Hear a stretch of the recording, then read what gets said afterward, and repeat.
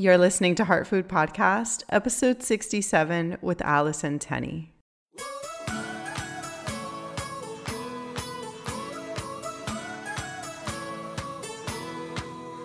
Welcome to Heart Food Podcast. I'm your host, Ashley Pardo, nutritional therapy practitioner and private chef. This is a show that tells you the truth about food, nutrition, movement, mental health, mindfulness, and body image, all with a hefty dose of real talk. This show will inspire you, change your mindset, and help you feel more confident and comfortable in your own skin, inside and out. To find the show notes for each episode and to sign up for my weekly newsletter, visit ashleypardo.com. Find me on Instagram, Twitter, and Facebook at Ashley K. Pardo. Find me on YouTube and subscribe to my YouTube channel at Ashley Pardo. If you have a question to be answered on this podcast, please email it to heartfoodpodcast@gmail.com. If you enjoyed the show, please subscribe, rate, and review on iTunes. Hey friends, thank you so much for tuning into this episode today. I hope you've had a wonderful long weekend and that you're able to relax and just sort of enjoy yourself and take some time off.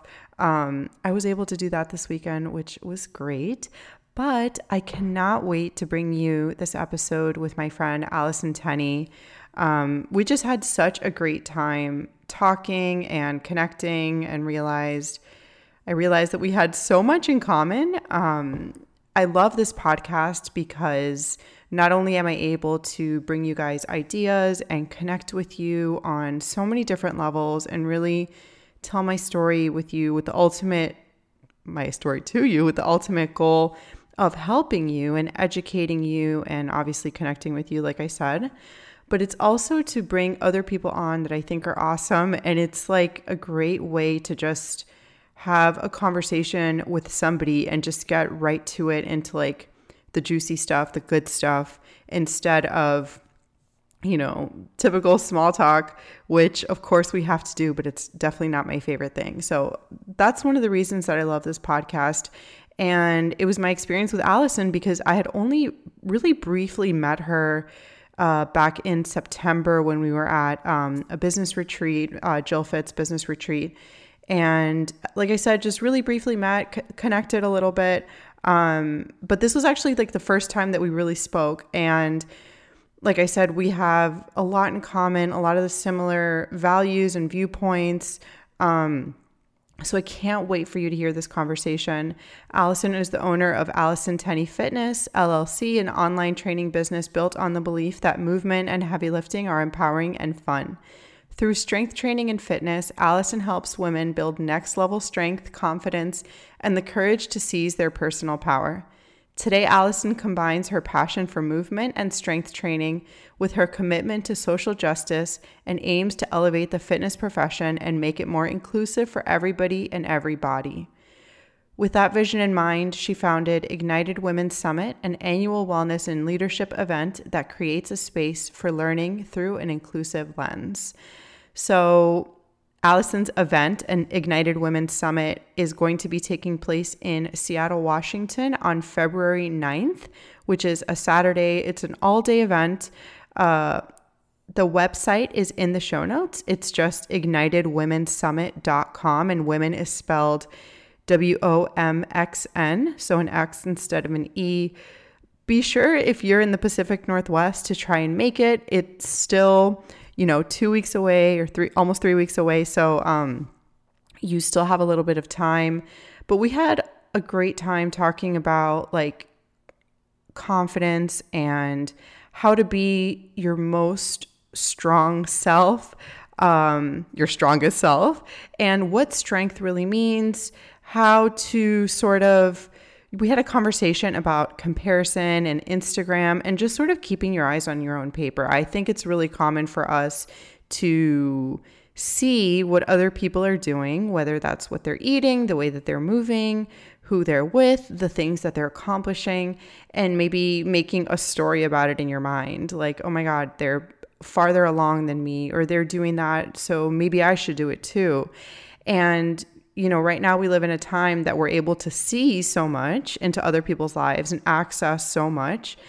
And it's awesome because obviously we can see it, but at the same time, it can be sort of like information overload. And I think it's so important to be able to sift through everything that we see, take what's important, try it out in our life if we want to, and ultimately see what works for us. And we talked a lot about that in this episode of like, what is the thing that actually quote unquote works? And the truth is that we never really arrived like our most strongest or, our most enlightened self. It's like just a continual practice of, to me, showing up for yourself. And it really doesn't matter what you do as long as you show up for yourself. So I hope that you got that out of this conversation, or you will get that once you listen to it.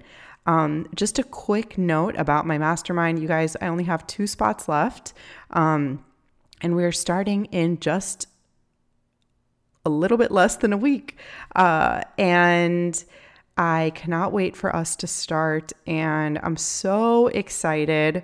Oh my God, sorry. There's only 1 spot. Actually, I forgot that I had a couple people coming in. But do you want that spot? If you want it, you have to make sure that you apply to the mastermind ASAP, and I will review your application and we're going to get in touch. And remember that the mastermind is both one-on-one and group coaching. So you're going to be able to get on the phone with me twice a month. We're going to have 2 group calls a month as well. And we will be having a guest expert call. So it's a couple hours a month of commitment, maybe 3 or 4 hours per month of just connection, and you get unlimited support in a private Facebook group. But my goal is for everybody to triple their investment in the course. So I've already had people that are in the mastermind making money and just sort of doing it and making it happen and taking action. And that's what this is for, something to hold you accountable, something to lift you up and uplift you and support you, make you grow in a business level, but also professionally. Well, that is business and personally. And this type of stuff, growing in business, really stretches you, and it's such an amazing opportunity to become more emboldened in your life and more embodied in who you want to be. We can use, food, we can use weights, and we can use business to do that. They're all amazing gateways to accomplish those things. So if you guys are interested, be sure to look for the application in the show notes, or you can find it in my Instagram profile at Ashley K. Pardo. But yeah, that's it. Let's get right into the episode. Be sure to check out all of Allison's information in the show notes. You can find her on Instagram at Allison Tenney. And that's it. Let's get right into the conversation, and I will talk to you guys next week. Thank you so much for coming on the show today, Allison. I am so happy to be here chatting with you. It's going to be so much fun. Me too. I'm super excited. And you and I met actually pretty recently at Jill Fitt's business retreat in Boston. And I was so happy to meet you there. And I knew that I wanted to have you on my podcast. And like I told you, this is like my way that I like get deeper with friends. It's like people that I like want to talk to. I'm like, just come on my show. Let's talk and let's have fun. But I love the way that you talk about strength and being an empowered and strong woman. So I really, really want to dive into that. But first, let's start by talking about what you do and how you got to where you are. It's kind of a big question. Yeah. But just take it where you want to go. Oof, what I do and how did I get there? That is a loaded question. I know. So if you want to talk about your story in there too. I see what I do as, mainly it's strength work for women. I do online programming and help women achieve whatever strength goals or fitness goals that they want to achieve. But that only scratches the surface. It's really so much more than that, because I see fitness and strength training as this gateway into becoming fully embodied. And whether that's like embodied embodied wellness, embodied leadership. Like, how do you connect with what's going on the inside? And for so much of us, we're so disconnected from that piece. So what I do with the strength training is really kind of trick clients. I don't know. It's this gateway into I love it. into tapping into that inner power. Once they pick up a barbell or swing that kettlebell, and understand that their body is capable of so much more than they thought, which then translates into their internal world. And they just discover this whole new power, which is a really cool journey for me to be a part of. And it's funny because I feel like the clients that we serve always are these like previous versions of yourself. 100%. Yes, we are our ideal clients because we can get into the headspace of them. Yes. So I really tend to attract ex-athletes because I am an ex-athlete. That's how I really identify. Athletics was always a part of my background. I grew up being a soccer player, played competitively.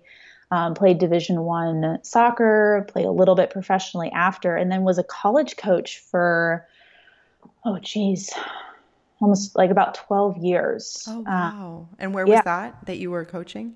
So I was at University of Missouri for a hot second, and then I was at Cornell up in Ithaca, New York for about 2 years, and then at Seattle University for about 8.5 and almost 9 years.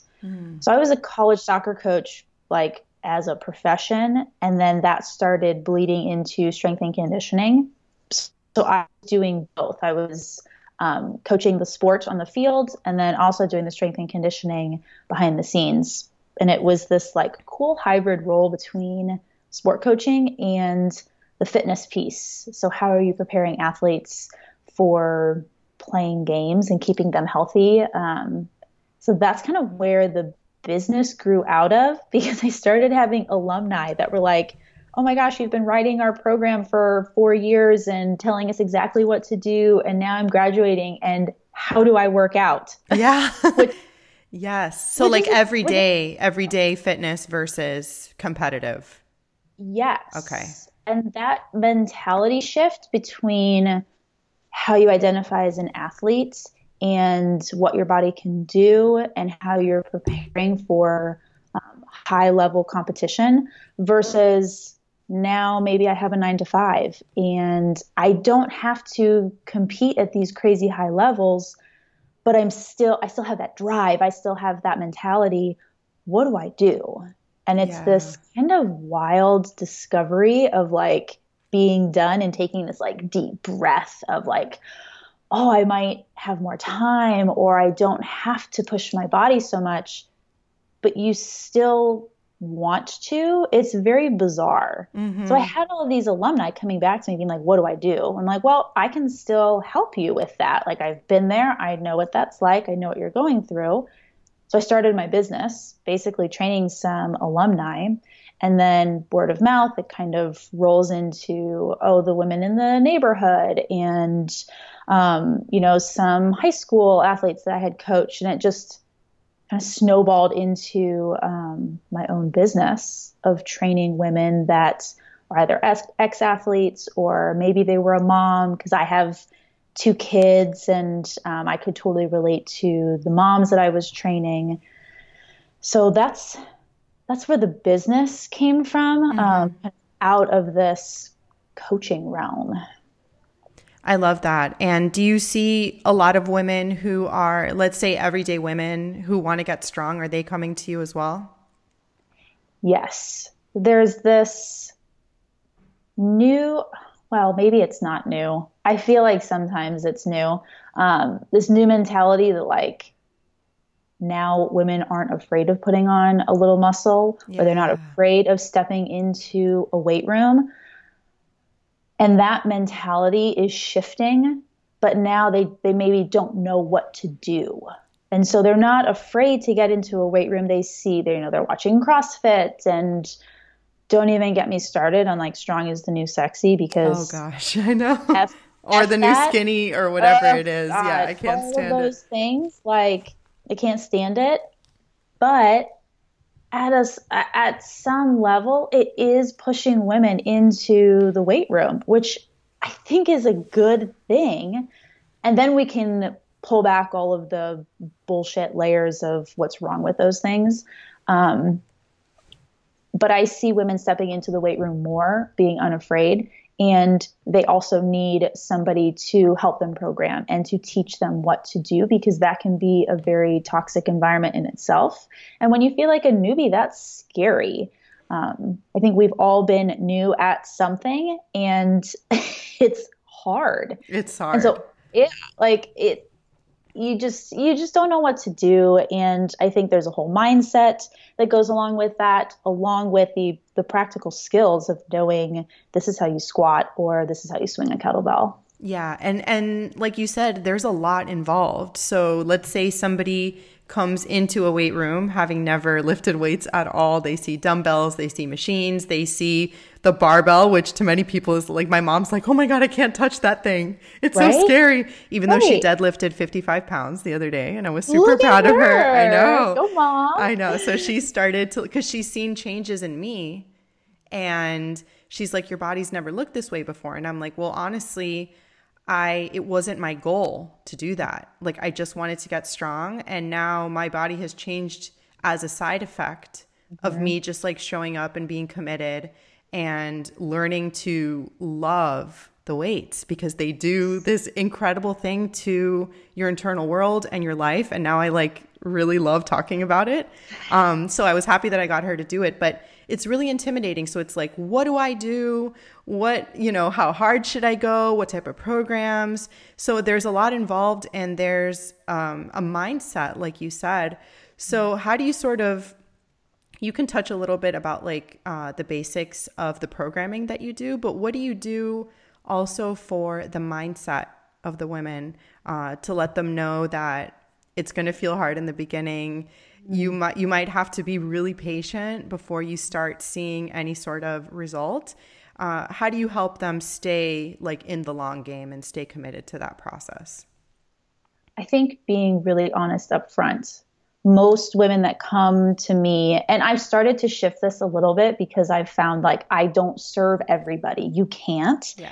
And I really want to work with the woman that is is not hyper focused on that diet yo-yo, Yes. trying to solve that problem, I'm using air quotes, Yes. problem Yes. in 30 days.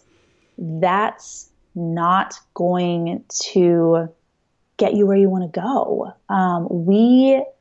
My philosophy, and I think the women that I work with and what I try to get them to understand is you don't need to necessarily change your body to arrive at a place that you can be happy with it. And I know that Yes. sounds counterintuitive, but that self-love piece is so, so important.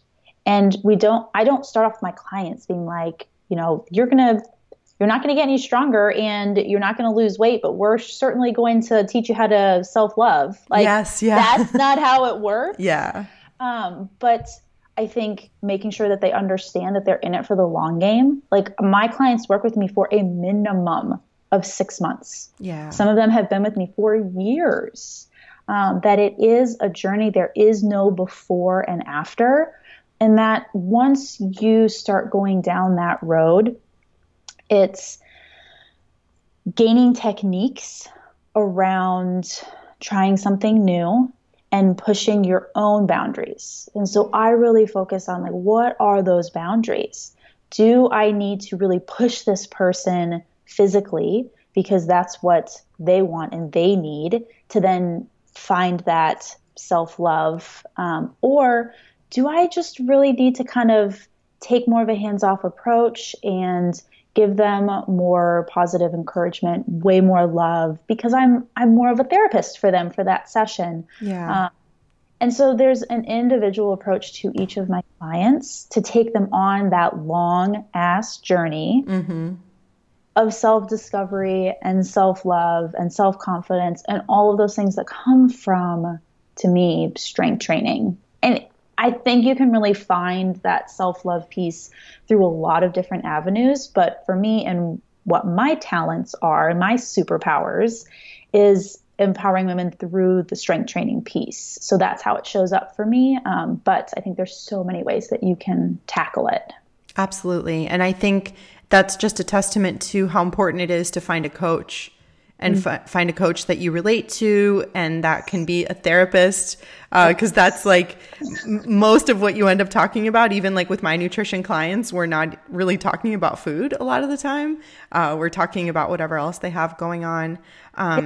It's how you like relate to that thing. So like when you're talking to your nutrition clients, it's like, is food the trigger? Like, is fitness the trigger? Is your family the trigger? Like, what are those triggers for you? Because we all have fucking baggage, right? Whether it's food, whether it's your body, whether it's family. So finding what those triggers are, what that baggage is, and then maybe if like for you and your food clients, like the nutrition and the food is that piece to heal. For me, and my clients, the weight room is a place to also heal that relationship with your body. Yes. And I think that's huge, huge, huge for people to figure out what those triggers are and what that baggage is, the bias that you bring to the table, the beliefs that you bring.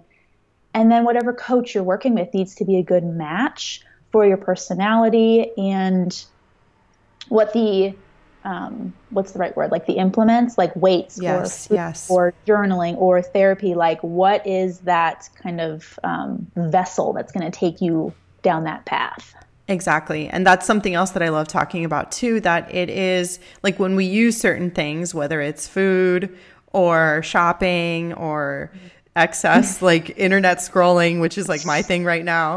That's like, I know, I'm like, my phone is my vice right now. It's crazy to say. But it's never really about the thing. It's just like, what is it that you're trying to avoid? What is it that you don't want to look at? And all of these things are just, like you said, different avenues in order to discover that. But that is much harder than saying like, you know, just go on a diet or just follow a strength plan that might not be specific for you or good for you. You know, I see a lot of women doing, and I was even here many, many years ago, doing too much, like improperly programmed CrossFit workouts that are just like 60 minutes of HIIT training with a barbell. And I'm like, why am I gaining weight when I'm not really eating that much? Why are my hormones out of whack? So that's why it's important to get customized, you know, plans with whatever it is that you want to do, tailored individually to you so that you can grow within that thing, whatever it is. And I think it's such a beautiful metaphor for growth and for confidence. And I know that you just did this Instagram series that we were talking about a little bit before we started recording. You did 30 days of strength. And I loved reading those every day and looking at them because, like you said, it's a way for you to discover who you are. So what are some, if people didn't see that, what are some of the things that you talked about that really stood out to you? The 30 days of strength really kind of came out of this like holiday chatter. First of all, and we get so indoctrinated into like holiday food and how to beat, you know, putting on the pounds and all these things that come with the holidays and New Year's. And I was like, I don't want to talk about those things. I, again, love fitness. That is always going to be my avenue for talking about these things. And so instead I did all of these different takes on what it means to be strong. What is strength?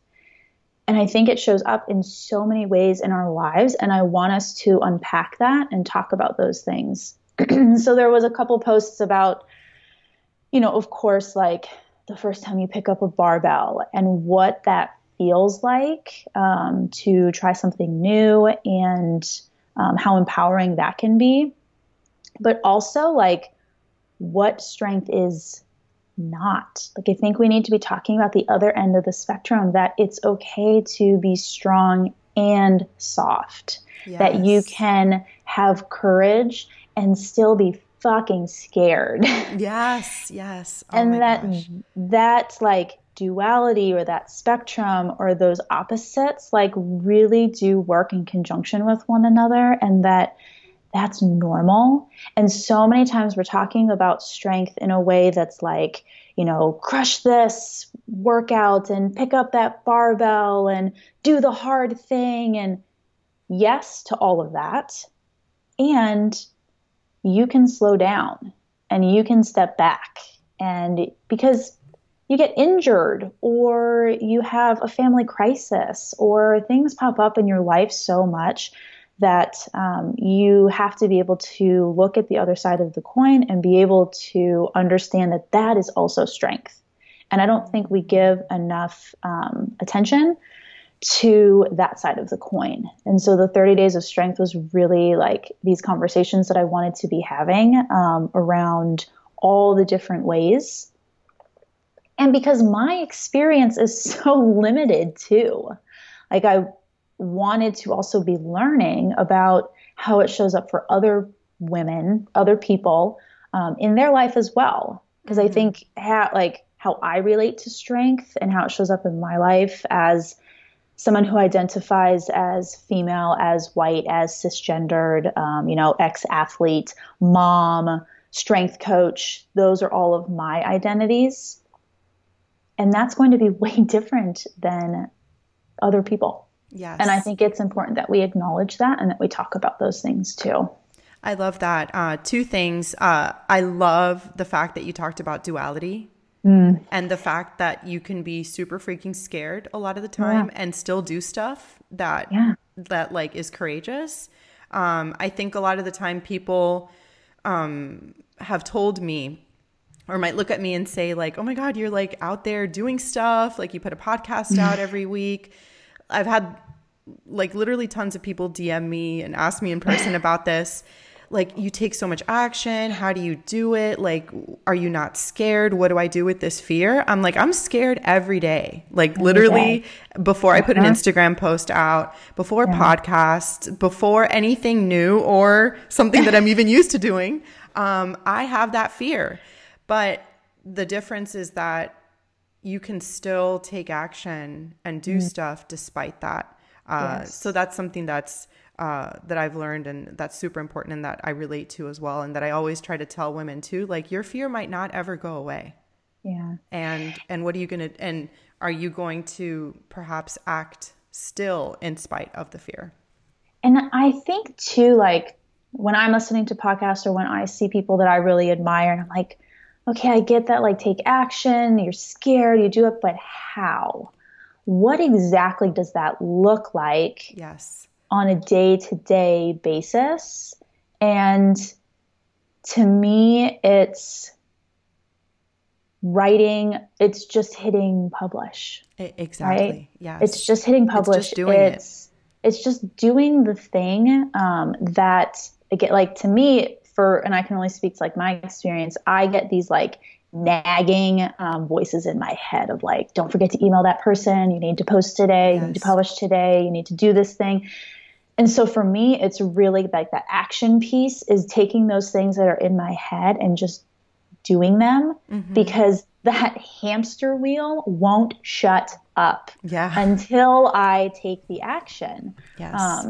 And sometimes it's just simply like reading 10 pages in a book. Yeah. Like that action doesn't need to be this like monumental thing. Like it's making my kids lunches the night before versus scrambling in the morning to like throw them together and hustle them out the door. It's like little things that like you can play around with in your life that make taking bigger action easier. Yes. So I think like it's not always these grandiose things, and we think like, oh, they're so successful, like they must have had this huge opportunity, and then like it's almost like little tiny things every single day that somehow, like I look back and I'm like, oh shit, that added up to a lot. Yeah.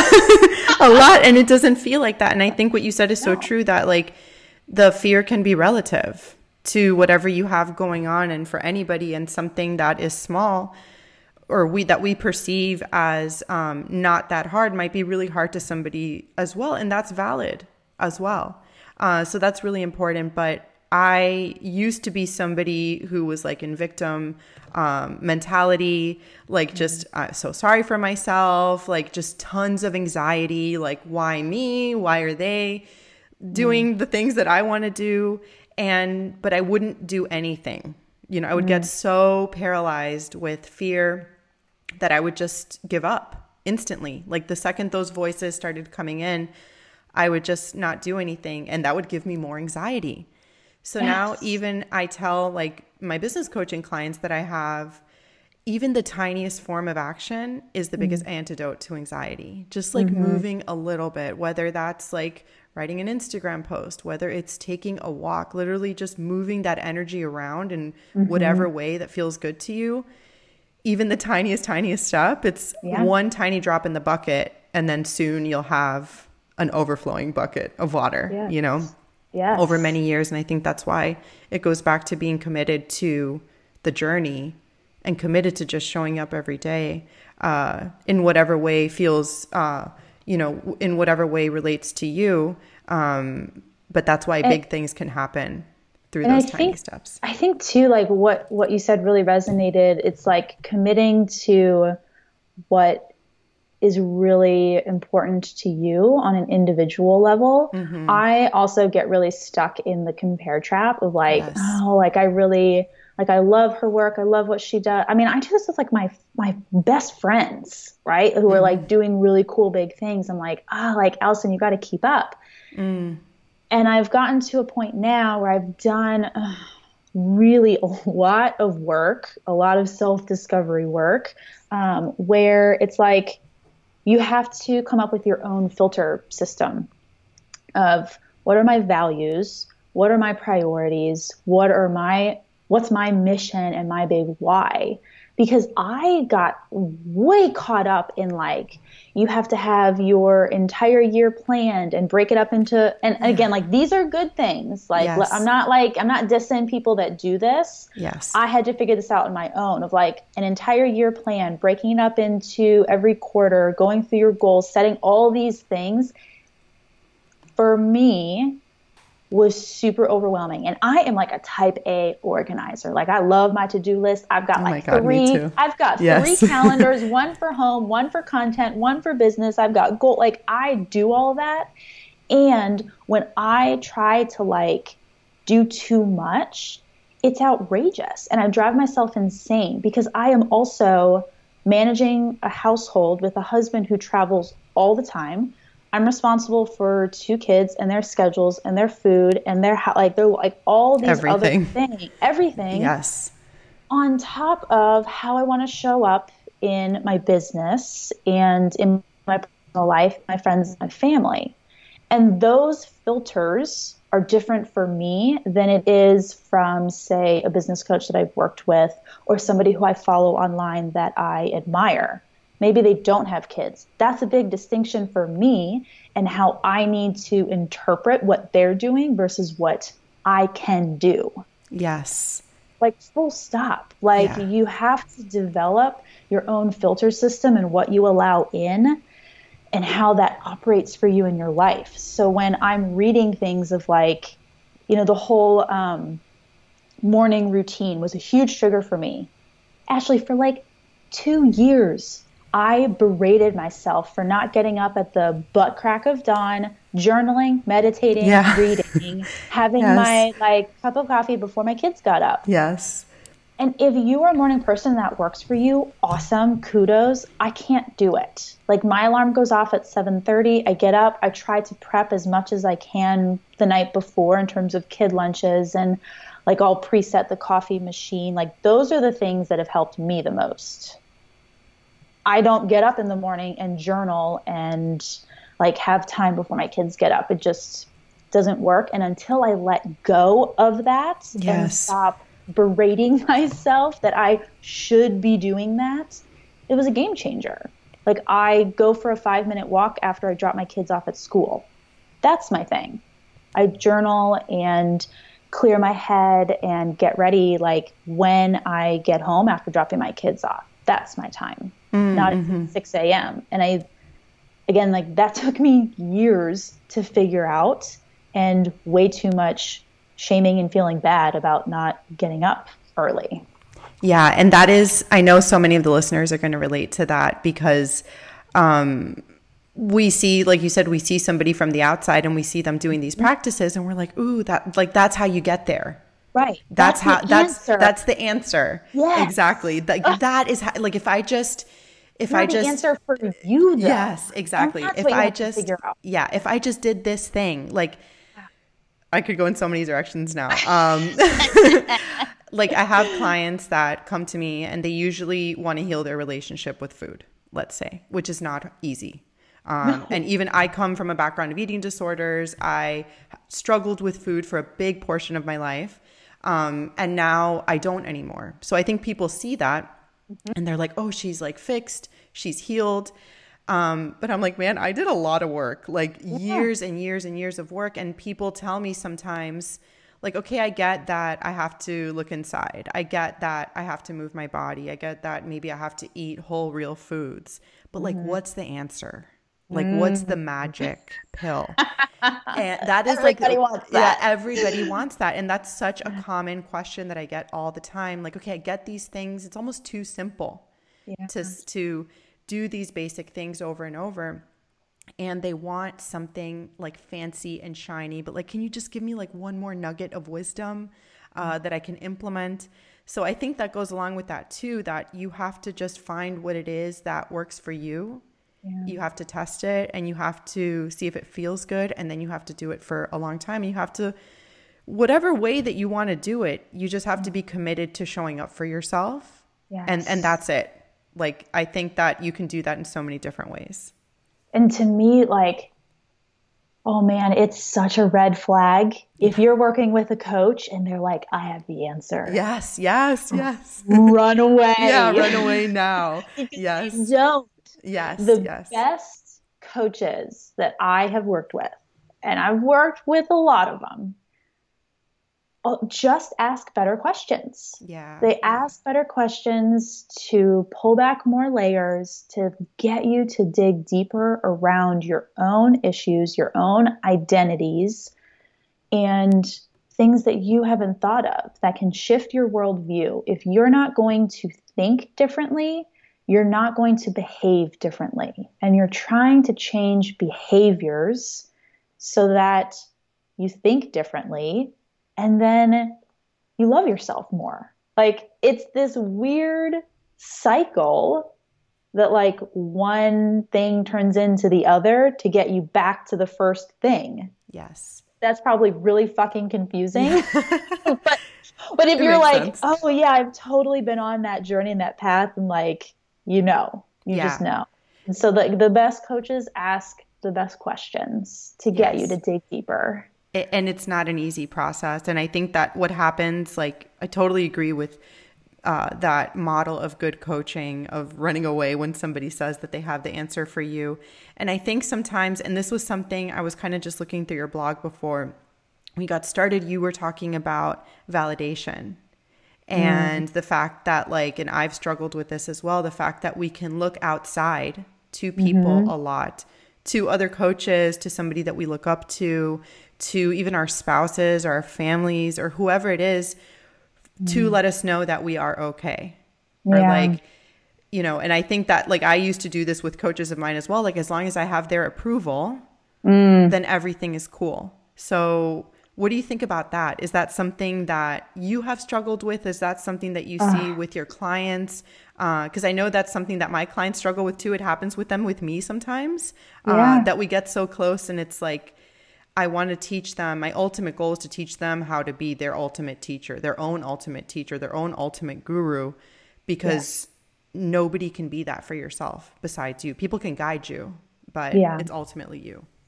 And I think if your clients never leave you, you haven't done your job. Yeah. Yes.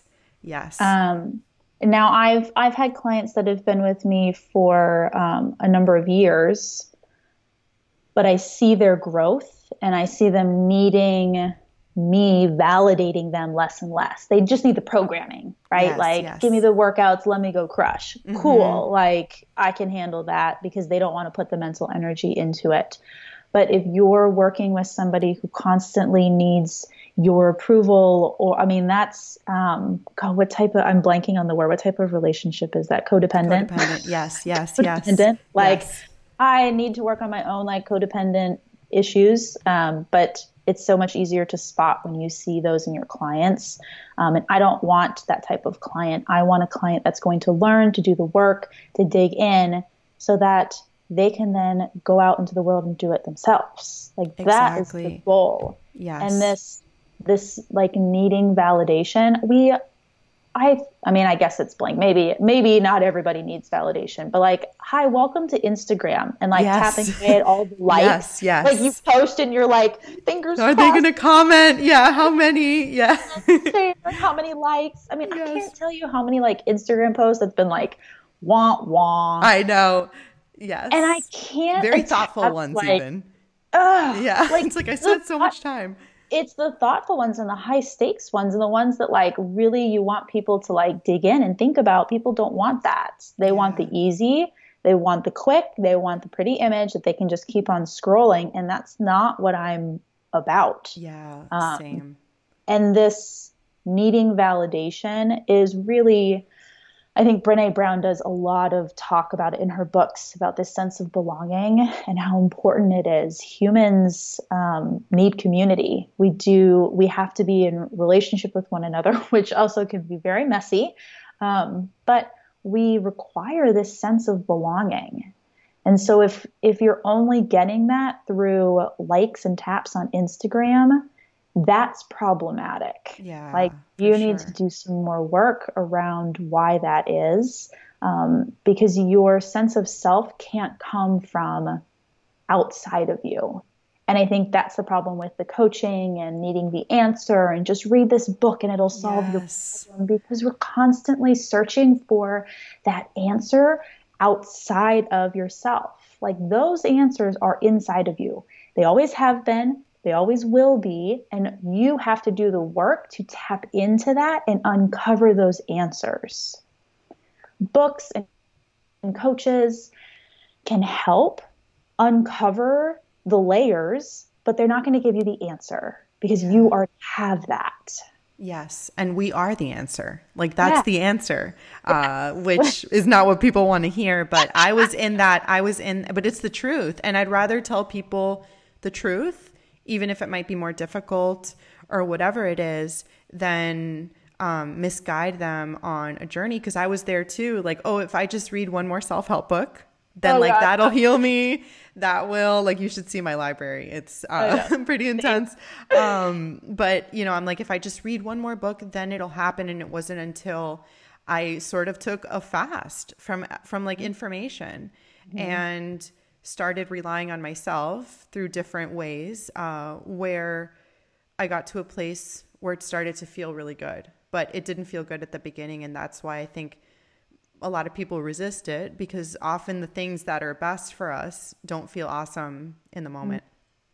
And even like, okay, so I used to really struggle with my body and body image and things like that.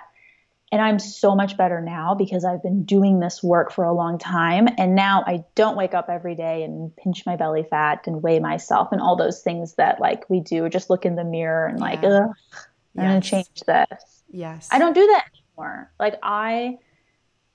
But it doesn't mean that I'm not still struggling around my body. Like, I think when you listen to things like this, or you read books, you just want the answer. You think that like, after that, like, quote, after is this place that you arrive at, and then Yeah. you love your body all the time, or you're great with food, or like it's this perfect place. It's not. Yeah. Like, you still struggle, you just struggle in different ways. You may not berate yourself every morning on the scale, but I show up in the gym and I still get frustrated around certain things. Like, there's still aspects that aren't great. It's just shifted my journey, and I have the skills to spot it.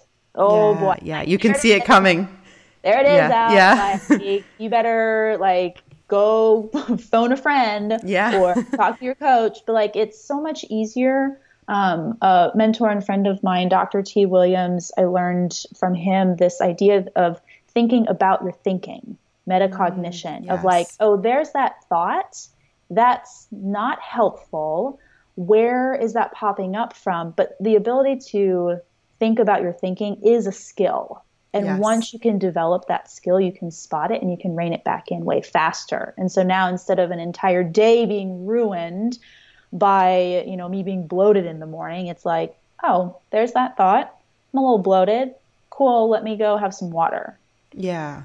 Yeah. Done. And now I move on. Yeah. And you move on. And that brings up such a good point as well that I've gone through, that I know the listeners have gone through too, is that you think that like when you get to a certain place, like you said, you never struggle anymore.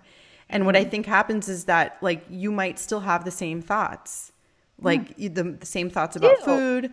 Yeah. The same thoughts about your body. But it's in the way that you react. It's of like literally cemented in your brain of stuff. It's so hard. I mean, it's taken years of therapy and coaching and books and a marriage and like having kids and all these things just to be able to think about my thinking. Yes, exactly. But that is, I know, but that's it. But that's a skill that anybody can hone in. And I think that like when we see things out there that are like, have amazing thinking in 30 days or whatever it is, or like never think about it. Like I literally thought, I used to do a lot of yoga, and I thought that like if I did enough yoga and if I meditated enough, that I would get to this place where like my mind would just be like enlightened and blank. So every day was like, shit, it didn't happen today. Like I dedicated 3 hours, like 2-hour yoga practice, 1 hour meditation. It didn't happen. Maybe tomorrow. And I went on like that for a really long time. And I'm like, this loop of thoughts that I have is probably never going to go away. So what can I do now? I can change the way that I react to those thoughts, change my actions, change my behaviors, so that like they're passing by, they're there, but like I don't have to engage with them. And that to me is like big time growth that can happen for yourself. Well, there's that analogy of like the weather, of like being a like Pema Chodron. Yes. And knowing that like you're the sky. You're the sky. Like up above those clouds is like you, that the weather is passing. It can be stormy, but you can observe those things and know that you are not those things. Yes. Does that make sense? Totally. So something that you talked about a little bit was that I wanted to talk to you about was the fact that you have become a voice for talking about different types of people in the wellness industry. People that are underrepresented, that are not talked about, that are not seen. So what has that process been like for you, and what made you want to open up about it? Well, number one, I think fitness is for everybody. Yes. I think everybody and everybody. And I think the process for me really kind of exploded because I was pretty blind to that when I started on the journey. And I think it was because of my bias. It was because of my privilege, which is also a hot topic word that we can dive into. I didn't see a lot of these things. And I ran an event almost 3 years ago and got some pretty, for me, it was harsh feedback. And I had to like really dig in and do a lot of work. And that was not easy. It was not easy feedback to take. And I really resisted it at first. I got super defensive and was really hurt. And it took me a while to kind of rebound back and be like, okay, you know what? They're right. Let me dig into this. And the more I learned and the more I listened, I was like, this is a big fucking problem. Yes. And it's I guess I use fitness again as the vehicle. And so when I talk about these issues, I try to stay in my lane a bit, as I think that's important, but also use my voice. So I like to use fitness as the platform, and I created this event, Ignited Women's Summit, to talk about those things. In year one of the events, I basically had 3 white women talking about empowerment and strength, and it missed the mark because you can't empower all women and you can't talk about strength for all women when there's 3 white women that are centered. Yeah. And yes. It's like, duh, Yeah. right? Like when I say that, like, duh, Allison. But when you are in it and you're like, but women should be supporting women and we can empower everybody. Like, no, that's not the case. Yeah. You need to acknowledge differences and acknowledge different experiences and acknowledge your own privilege when you show up to spaces. And so year 1 to year 2, I really did that work to acknowledge those things and to learn about my own privilege, showing up as a white woman in the fitness space, and what that means. And that's not easy work to do. So it, I feel like roundabout way of saying, do your work. Yes. And be in community with people. And I think the fitness space needs more diversity. We need more voices because it's so heavy with thin, white women. And it's not the world. And when your world is not reflected back to you, that's problematic. Yeah. And for me, as a thin white woman, I know people can't see me, but I present as that typical standard. And so that's my privilege. That's my privilege showing up. And I sure as hell am going to use my privilege to platform other women and give voice to other women and help other women who look like me, other white women, understand where their privilege shows up. And again, like, that's really messy, and I'm constantly messing it up. Yes. Yes. But that's part of the process too. Yeah. Especially for a subject that's so sensitive. Because even for me, I'm Latin, and I'm from Miami, where, it's always been a melting pot. There's always been all these different types of people around me. So that was always my norm. Like, hey, different cultures, different colors, different people. But I didn't realize that in other parts of the country, it wasn't like that, and that was my own privilege in a different way and my own ignorance that these things need to be talked about. And once I sort of realized that, I was really scared to talk about it because I'm like, oh my God, I'm going to mess up. All the time. But I think it's important to bring the attention to other groups of people to represent them so they can see themselves, and they can feel like they can be part of this group too. And that is okay. Those welcoming spaces are so important because again, like, I can only speak being a white woman, whiteness is the default. Yeah. Like, I am the norm. And so when I show up to spaces, whether that's a conference, an event, online, anywhere, when I show up, I am the norm. So I never have to think about any of that. I mean, like, as a, me being a woman, like, that identity, my gender identity, I have to deal with those types of things, but I'm not Black, I'm not gay, I'm not like, all those other identities, those other intersections, I do not have to think about.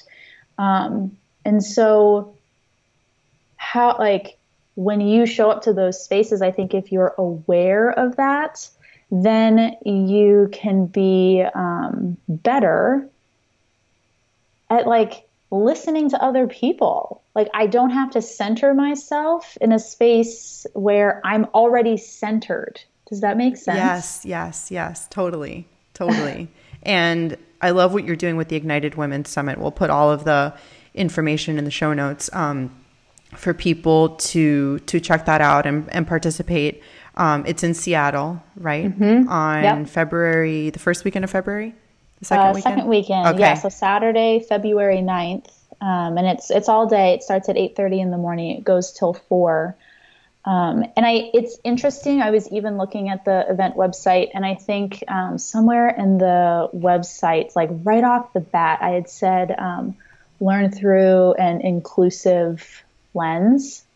And I'm even looking at my language around like inclusivity. And I think to me right now, conversations that I'm having around diversity and inclusion, I feel like those are really big buzzwords. Like, of course, it's cool. Like, you want diversity, you want inclusion, but what does that look like behind closed doors? Like, how are you creating that diversity and inclusion?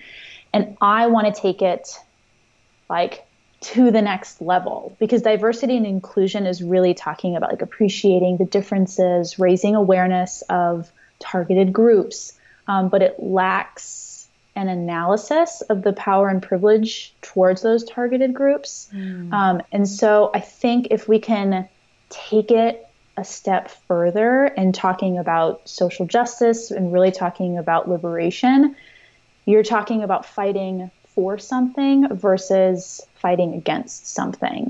And so the event and what I'm hoping, fingers crossed, what I'm hoping to really do around the event is talk about this change in the fitness and wellness realm of what we can become and what we can fight for, and not just fight against. And again, like I do think like anti-racism work, anti-whatever-ism is super important, but it's also really hard to constantly be fighting against something.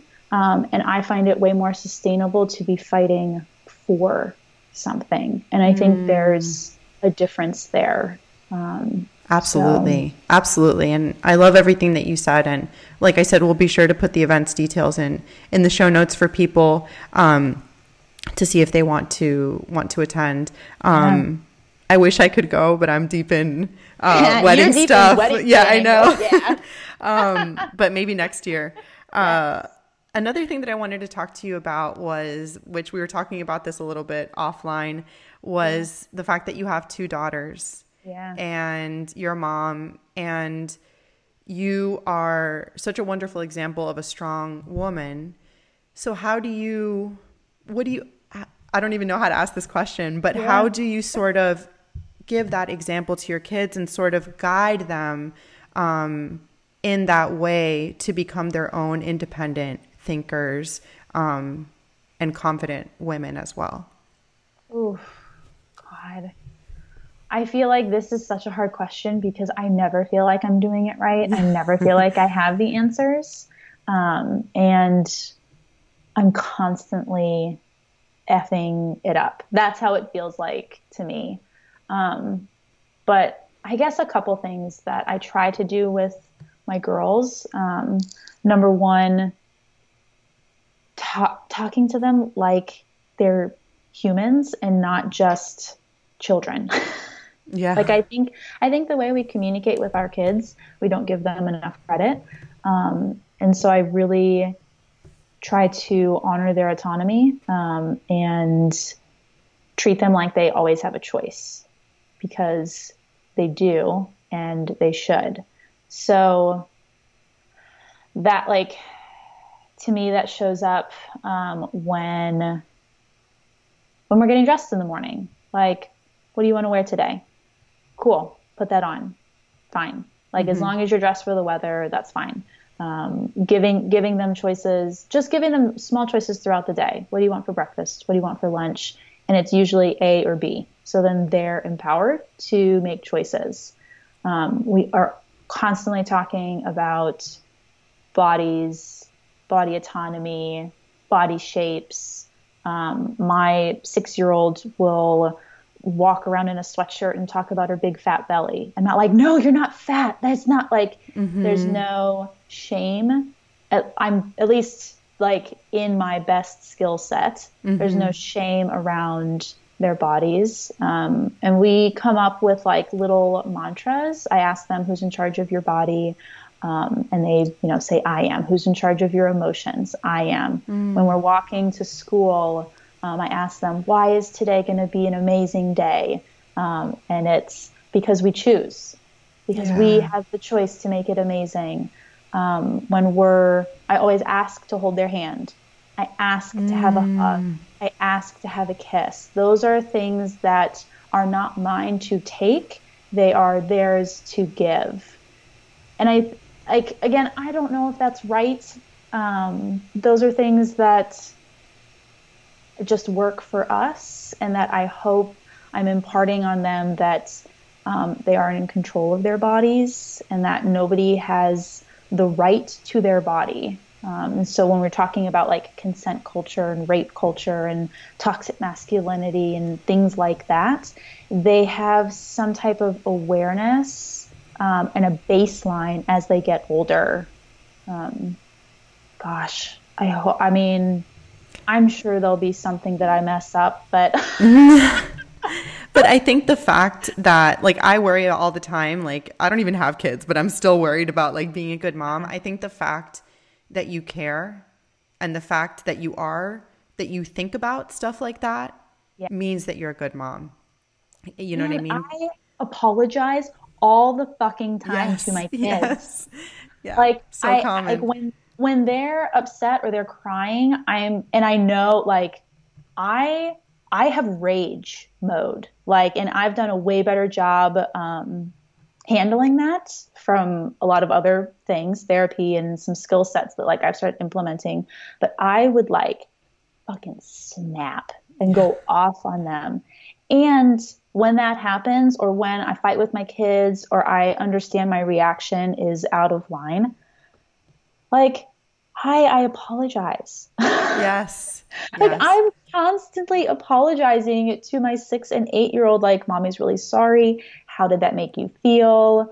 And we go through it. And so I really try to own up to like what my piece is, and hopefully letting them know like I'm a human. Yes. And I mess up. Like I am not perfect. I had a life before kids. I am a person outside of just my mom identity. And I tell my friends constantly, like, I'm not mom first. Like, I actually see myself as like all these other identities before my mom identity. And I don't want my kids thinking like, oh, mom just cooks and cleans and is there at my beck and call. Like that's what she's there for. Like, no. Yes. That's not what I'm here to do solely. Yeah. And I think by doing that, you are setting up, like I said, just a wonderful example for them. And you are creating boundaries with them as well, which I think of like, you might see other moms out there that like hug their kids and grab their kids and kiss them. And the kids are like, like I'm kind of making a face of like, get away from me. Yeah, and they like don't care. And that's what I see. And to say like, hey, is it okay if I hold your hand? Like to think like if that would have been said to me, I think it would have changed the trajectory of my life. You know what I mean? To just have, that autonomy in myself, and to know even at 6 years old that I can say like, no, mom, I don't want to do that.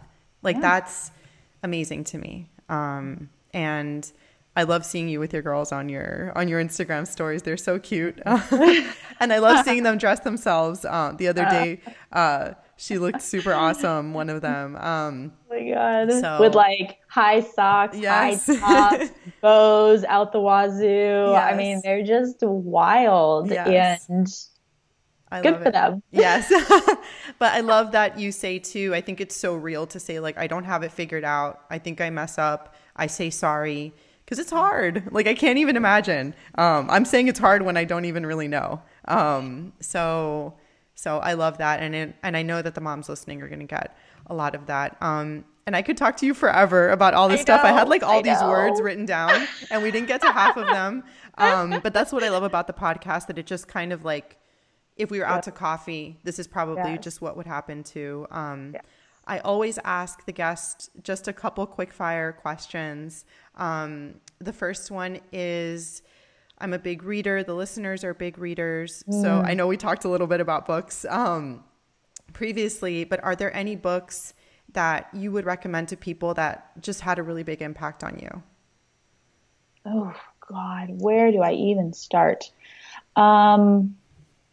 So many. So I'll just give you my most recent two. Okay. I'm currently in the middle of reading Atomic Habits by James Clear. I'm really liking that. Yes, I have it on. Yeah, I have it on my Kindle. Can't wait. Yes. So I'm about a quarter of the way through that and loving it. And the book I just finished over the holidays, which I'm like obsessed with, is called The Art of Gathering: How We Meet and Why It Matters. It's by Priya Parker. And it's amazing. It's like changing the way I'm thinking about Ignited Women's Summit, but she has just great tips about community, how you're really gathering as a community. And so really enjoyed that one. Love that. And we'll put those in the show notes. The next one I ask is just for my own curiosity. And that's, if you were on death row, what would be your last meal? Ooh, my mom's King Ranch casserole. What is that? Oh, it's like these layers of tortilla with chicken and spices and peppers and cheese, and you like soak it in chicken stock, and it's like a casserole, but it's so good. I love it. Sounds amazing. And it's funny because some people are just like steak and potato or whatever it is, but it's either like that, like, or something that's really nostalgic that brings you back, that you just kind of love. And the next question I ask is kind of a loaded one too, but I know you post about abundance sometimes, and I think I've heard you talk a little bit about like the universe and just about that. So I'm wondering just what your thoughts are about like what we're doing here in life, and sort of like what is out there in terms of something greater, and sort of just your views around that. Oof, that is loaded. We could do an entire hour on just that. I know. Abundance. I am such a firm believer in your energy and what you're putting out, and just the energy of gratefulness and abundance. And it's about your mindset and the energy that like I do believe that we're connected to a greater source. So whether you call that God, whether you call that source, like whatever it is, there is something bigger than us out there. And the energy that you put out, it's law of attraction. And I'm not saying you can just think about $1 million and make it happen, but you will be a happier person and be able to sustain whatever it is you're going through if your mindset is one of gratitude and abundance, even for the shitty shit that you go through. Because I know you're there. I know it can be shitty. But I was going on my abundance walk. I call it my abundance walk this morning, and being like, I've got all this shit to do. And it was like overwhelming. And I'm looking down, I'm like, you know what? I'm wearing my favorite shoes. Yeah. And I am walking in my favorite shoes. Mm-hmm. Like, isn't that cool? Like, if we can just connect to those small things, that's what we're looking for. Connection and love, and doing our goddamn best to spread that. Yes, I love that. And that is such a simple thing to do. Like, you literally have it available to you at any moment. And I still get down sometimes in my brain, and then I'm like, ooh, this flower. Yeah. Like, literally just that. Or like this grass. Or, whoa, look at that cloud. Like it's always there, always available. And I think that we forget that sometimes. Again, we want something that's like extravagant. Yes. And nobody can take that from you. Yes, I think yes. that's what's so amazing. Like nobody can take that from you. And that there is so much power in that. Yeah, love that. Last question. And this doesn't have to be like anything fancy or grand, but I'm always curious about the best piece of advice that you have been given, or just something that's had an impact on you in your life.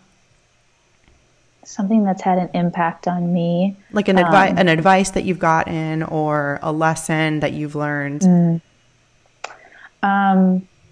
This is actually in the last year has been super impactful. Taking, and it's a class, taking Dr. T. Williams' Foundations of Social Justice class.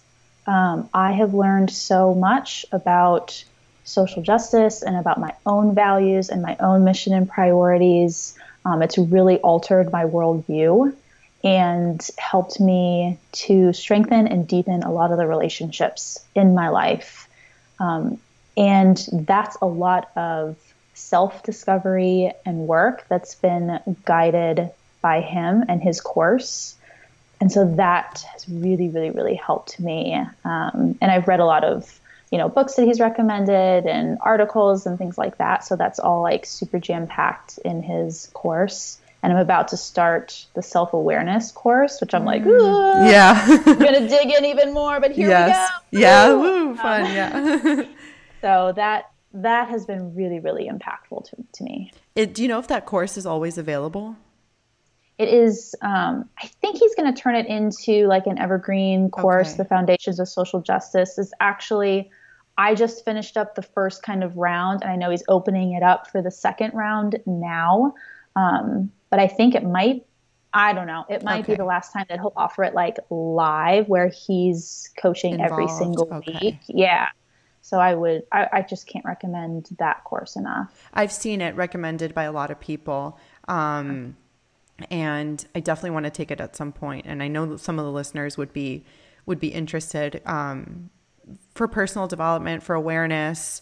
There's so many things that we don't know. Yeah. And we don't know that we don't know them until we learn them.